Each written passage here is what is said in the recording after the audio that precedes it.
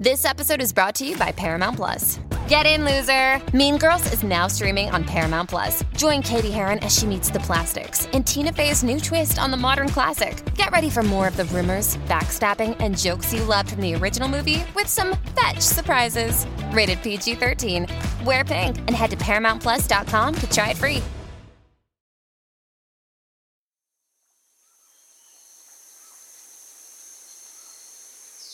By the time we got into the rainforest, it was early afternoon, and the sounds were rich.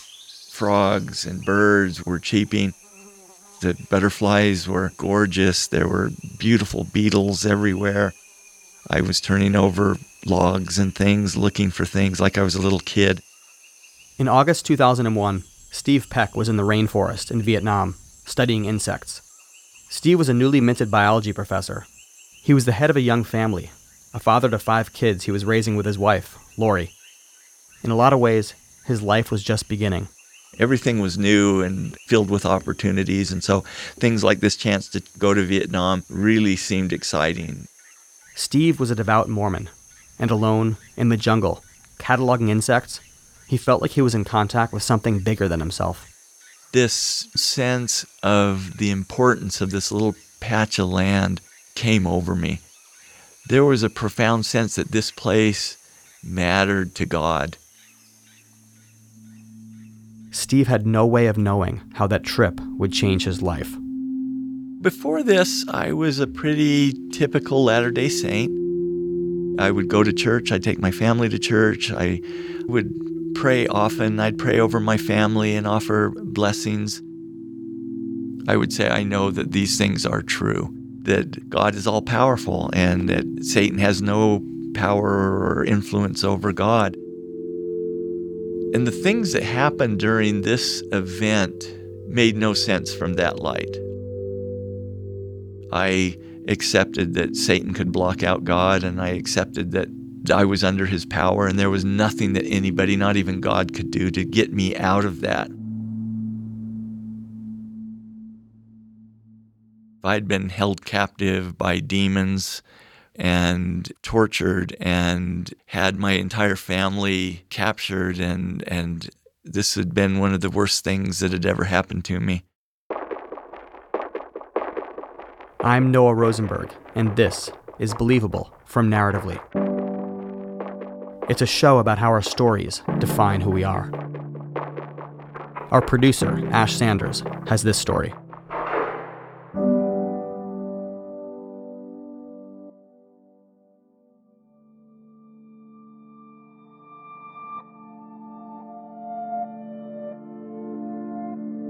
Steve Peck had been back from Vietnam for 6 months when the headaches started. This affected my entire head, and it really felt like somebody was taking a sledgehammer to them. At the same time, my vision started to look funny. I would look at lights and there would be a fuzzy haze. And these symptoms persisted for months. Steve went through a series of tests, sleep studies and spinal taps. They'd given him eye drops for an eye infection and drugs for his headaches. Nothing was working, and it was only getting worse. My son had a birthday party, and at the birthday party, I started feeling really sick. I had trouble forming words and remembering how to say things. I was really worried and concerned. That's Lori Peck, Steve's wife. He woke up, and he threw up, and he couldn't remember the kids' names. It was disturbing to me, and it was really disturbing to Lori because it was obvious that something was really wrong. That's the beginning. That's where it started. Lori took Steve to the emergency room in the middle of the night. The doctors gave him antibiotics and sent him home. And the next morning, he was feeling a little better. But later that night, when he was trying to get some rest, Steve's head started pounding again. And all of a sudden, I noticed that the lamp over our head was starting to glow this beautiful green. And that the bedspread itself was starting to shine. And out of the lamp, these beautiful sprays of green were coming out. and my head quit hurting. I just thought, this is amazing. This is wonderful. And I woke up Lori and I said, look at this. It's beautiful. He was just very agitated and he was seeing things. And he would go downstairs. I would bring him back upstairs, get him into bed. Then he would be back up out of bed again, seeing things out in the backyard that really weren't there. Through the bedroom window, Steve watched as crowds of people marched across the backyard. He saw elephants grazing in the apple orchard, and none of it had the fuzziness of a dream. To him, it didn't seem odd. I didn't think, or it didn't occur to me, that I should question this reality.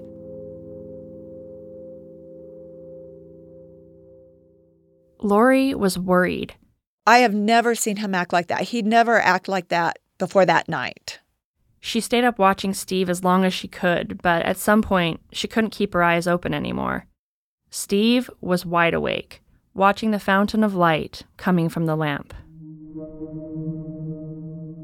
And all of a sudden, people started to arrive in our room. There were groups of 4 or 5 people wandering through our bedroom, and they were looking at things like it was a museum. I couldn't really hear what they were saying. They were talking quietly. There was something about them that was so frightening. I was scared to death of them. Finally, I spoke up and I said, could you people go? And they turned around and looked at me. It was apparent that I had done something that wasn't to be done. And they told me that I was now part of the Great Satan Walmart organization, and I was in their power. That's right. He said the Great Satan Walmart organization. It was an evil corporation run by the devil himself. And what was so strange about that was that it wasn't strange at all, not to Steve. I believed it.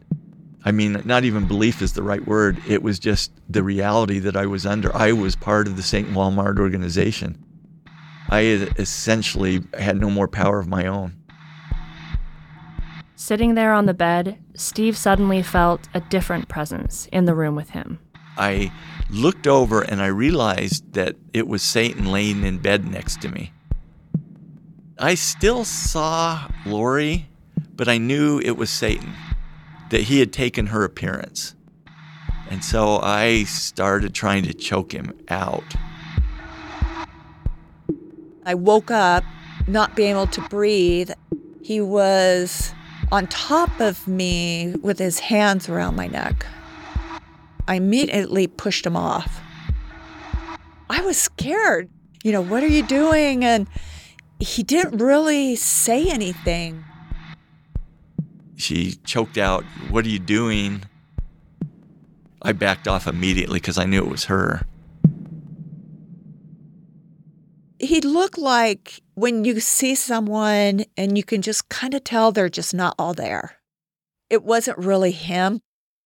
She became really scared. She knew that I was now dangerous. I felt shocked. Obviously, I didn't go back to sleep, but I kind of didn't let my emotions take over as much. I kind of stuck them in the back of my head, and I felt like I really needed to get him to the doctor. Lori stayed awake until the morning, watching Steve. She tried to stay calm. She got the kids off to school, and then she took Steve to the ER. You signed him in at the hospital. Do you remember what you said? Were you just like, my husband's lost it, or what did you tell them? I told him that he's hallucinating, seeing things. I just remember waiting hours for him to get in. We were in the waiting room, and I noticed that they'd filled the hospital with giant insects. And it was a little disconcerting because as a biologist, I should have known what kind they were, but I didn't.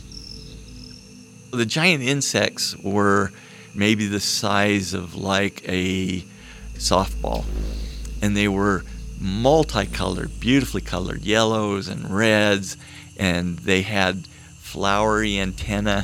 They were actually really gorgeous. And they were just crawling around on the floor like little robots. They just were zipping around. He would be looking under the coffee table, just sitting there, just staring underneath. And he's like, look at all the butterflies under there. And he just saw tons of butterflies under the coffee table. After hours of waiting, Steve was finally admitted and given a room, and he was in bad shape. He was running a high fever, and his brain was showing signs of inflammation. Over the next few days, the doctor started to run tests. They did a spinal tap and ruled out a bacterial infection. Then they did an MRI, and that was inconclusive too. They put Steve on antivirals and antipsychotics, but neither had any effect. The doctors were stumped. They just had no idea. They just did not know what was going on. While Lori dealt with the doctors, Steve was immersed in a dark new reality. Knowledge about this world would pop into his mind, fully formed. He understood right away that the entire hospital was under Satan Walmart's control. Satan Walmart wanted to take over the world, and they were, in my mind, powerful beyond reason. The hospital was sort of their operations center. Satan Walmart's goal was to build an army, and they were doing that by converting people and cloning them. Steve was trying to warn the doctors and nurses. Obviously, no one took him seriously, but there was still one person he hoped would believe him. I was waiting for Lori, and I was kind of standing outside my hospital room. Someone walked up who looked a lot like Lori. But all of a sudden she let out a bunch of strings of F words, which Lori would never do. And I knew that this was not my wife. She was a copy of Lori. Steve understood what was happening immediately. Satan Walmart had captured and cloned his family. They'd made copies of all my kids, and they were training them to be assassins. Lori, the real Lori, walked up moments later. He told me that we had cloned kids, the evil version of them. And I was trying to tell him there were no cloned kids. Steve felt responsible for these kids. Sure, they were evil clones, but they were his kids. Lori had reached her limit. Their real kids were at home, and she had been the one taking care of them since Steve got sick 2 months before. Even though none of that was Steve's fault, Lori couldn't hold back her frustration. I just told him I needed a break, and I left the hospital, went in the car, cried, just got it out, and then came back and stayed with him.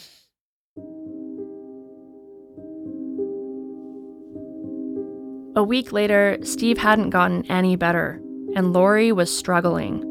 Every morning, she'd wake up and get her kids off to school, and then she'd be in the hospital with Steve from noon to 10 p.m. To get through it, she had to put her feelings aside, and even now, she sounds a bit detached when she talks about it. I just needed to be there for him, and I tried not let my emotions get the best of me. At the end of the day when I would get home, I would just go and cry. And every day, on her way to and from the hospital, Lori prayed. I don't think I was doing any formal prayers, just to help Steve get better and help me get through this. But it seemed like Steve was only getting worse. He was still having wild hallucinations, and his health was declining dramatically. And the doctors couldn't find a reason. They couldn't stop it. They couldn't find a way to get it under control, and I was getting sicker and sicker. After the break, the doctors make a last-ditch effort to save Steve's life.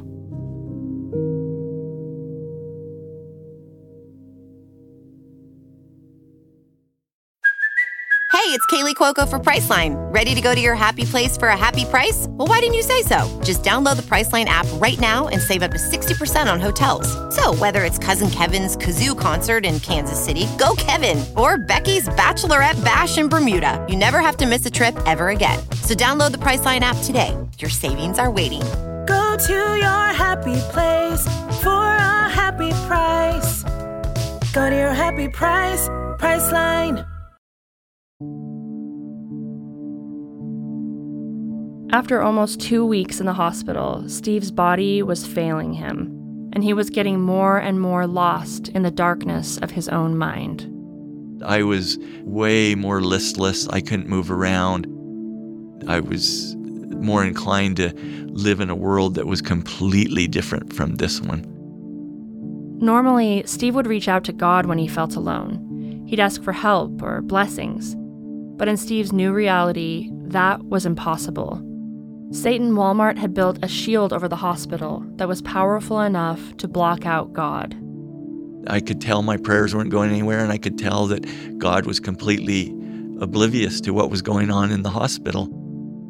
And it made me immeasurably sad. It just, in a way, broke my heart. I realized my helplessness. And that's when Steve started to give up. I just knew I didn't feel good, and my head was hurting all the time. I just wanted it to be over, and I want this to go away. He was having some pretty intense doubts about his faith. Did he talk to you about that at all? He felt like God was not there and had disappeared. And I tried to let him know he was there, but I understood what he was saying. Did you remember thinking he was going to die? I remember thinking, how am I going to take care of the kids and raise them? Steve was laying in bed, and I was just in one of the chairs on the side.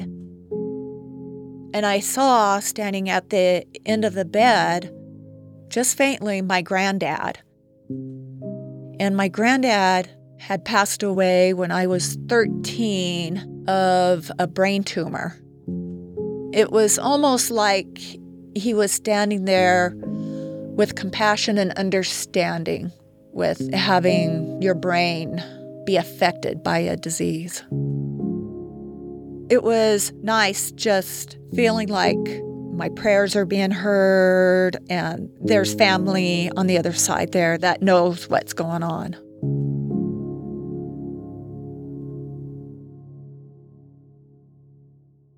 The next day, the Pecks got a visitor.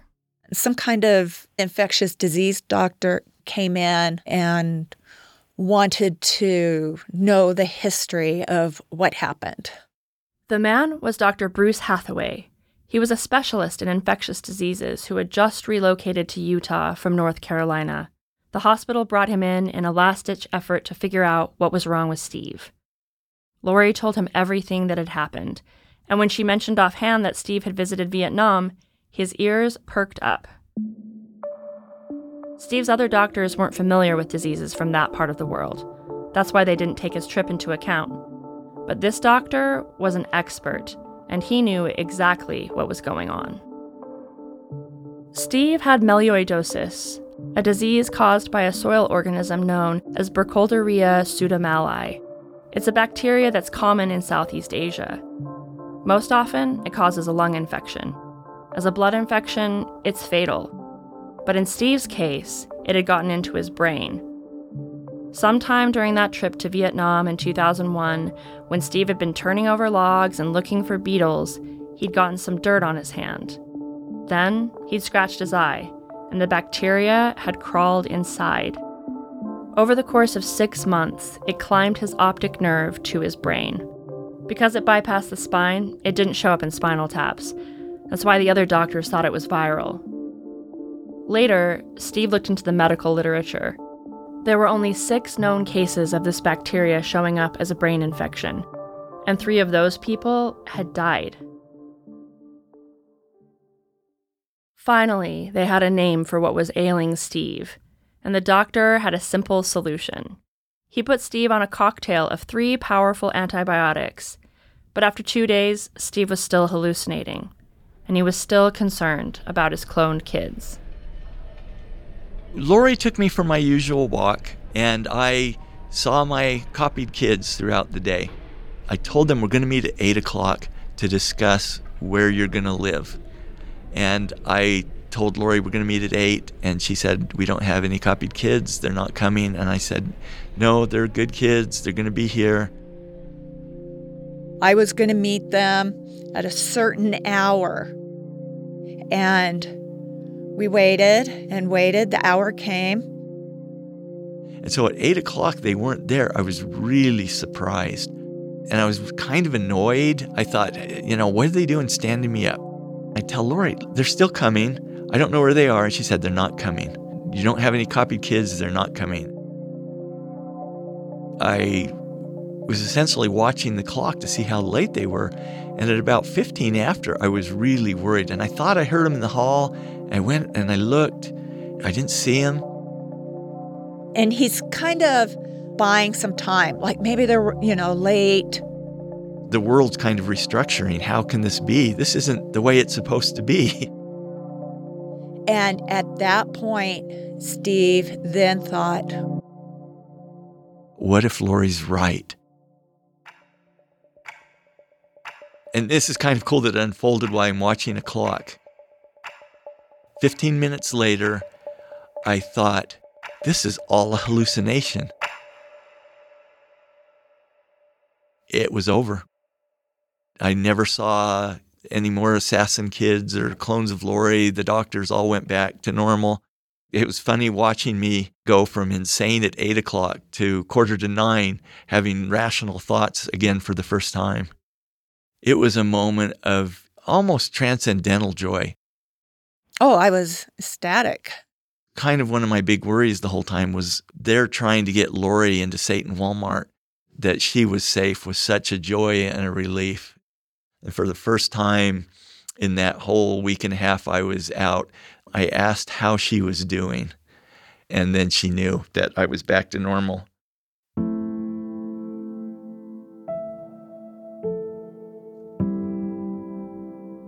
A week later, Steve was well enough to go home. The road to recovery would be long. He would have to be on antibiotics for a few months and get lots of rest. But the doctor said he would recuperate fully.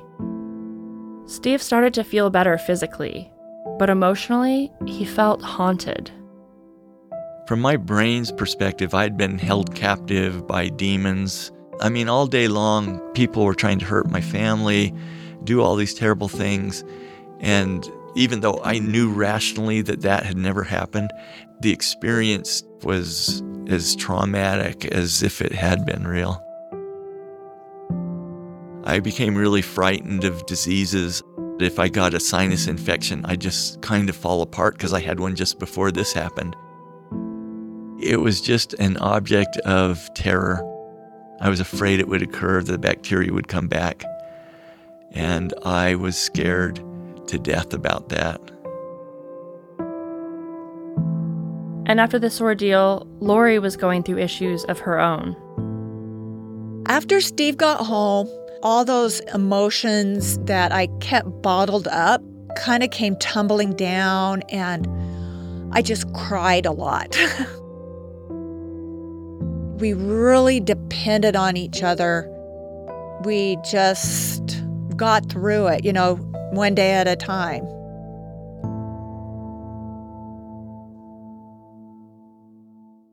But the questions Steve had were longer lasting. He was shaken by how easily and completely he had bought into another reality. It was frightening in a way that I could literally rewrite my entire belief system under the influence of a bacteria. I accepted that Satan could block out God, and I accepted that I was under his power, and there was nothing that anybody, not even God, could do to get me out of that. And so I was led by my brain to believe things that would have been unimaginable to believe before this. Before he got sick, Steve used to stand up in front of his congregation and say what he believed. Mormons call it bearing your testimony. I used to say I know that this is true, that Jesus atoned for my sins and things. I'd say I know. But Steve's illness had shaken his confidence. He couldn't say that phrase, I know. He still believed in God, and he kept going to church, but the thing that used to comfort him about faith, the certainty of it, didn't comfort him anymore. After what he'd been through, he couldn't say he knew anything for sure. So he did something radical. He stopped believing in certainty altogether. I think it's good to be uncertain. And in part, I think this experience moved me away from arguments about right and wrong in people's belief systems, because I completely recognize that I could be wrong. That's fine. I'm going to be wrong about a lot of things, maybe about everything. So that's okay. To a non-Mormon, this might not feel like a big move, but I grew up Mormon, and I can tell you, it's a really big deal. I was told again and again that people who had doubts were bad, weak. They were faithless. It was an embarrassing thing to be faithless.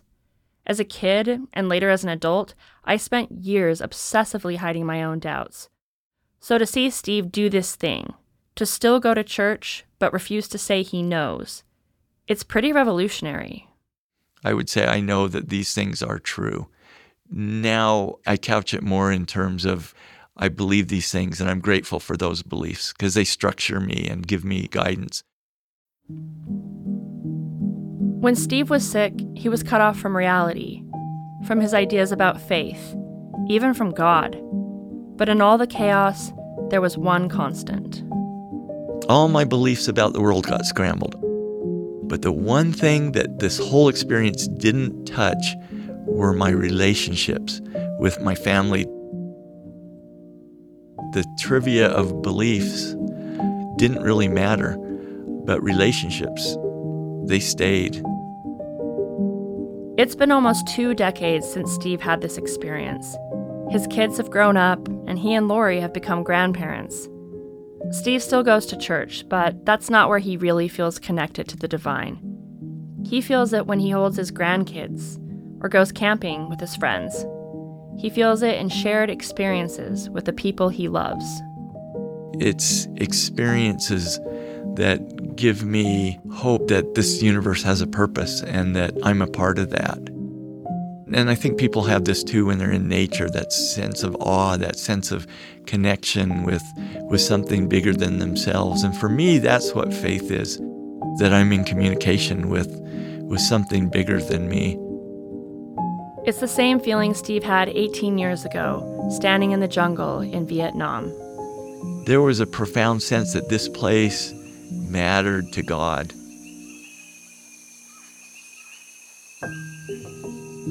The forest can form relationships with people and with itself, and I felt that.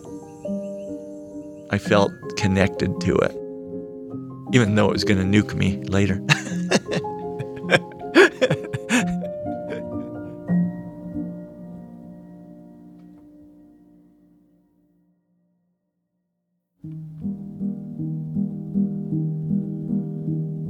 Steve Peck still works at Brigham Young University. Every year, he tells his story in a lecture to a microbiology class. His novel, A Short Stay in Hell, which inspired the title for this episode, is loosely based on this experience. This story was produced by Ash Sanders and Ryan Swikert, with help from Emily Rostak and me, Noah Rosenberg. Ryan did the mix and sound design. Brendan Spiegel is our story consultant, and our episode art is by Zoe Van Dyke. Art direction by Vinnie Newberg. Additional support from Ula Kulpa and Russell Gregg. Special thanks to the Made in New York Media Center and Brigham Young University. This is our last episode of this season of Believable, and I want to take this moment to thank you for listening. We put so much heart and soul into the show, and your feedback and support have been invaluable. If you've enjoyed Believable, and like us, you want a season 2, please tell all your friends and leave a review on iTunes. It really helps people find us. Okay, that's all for now, and thanks again.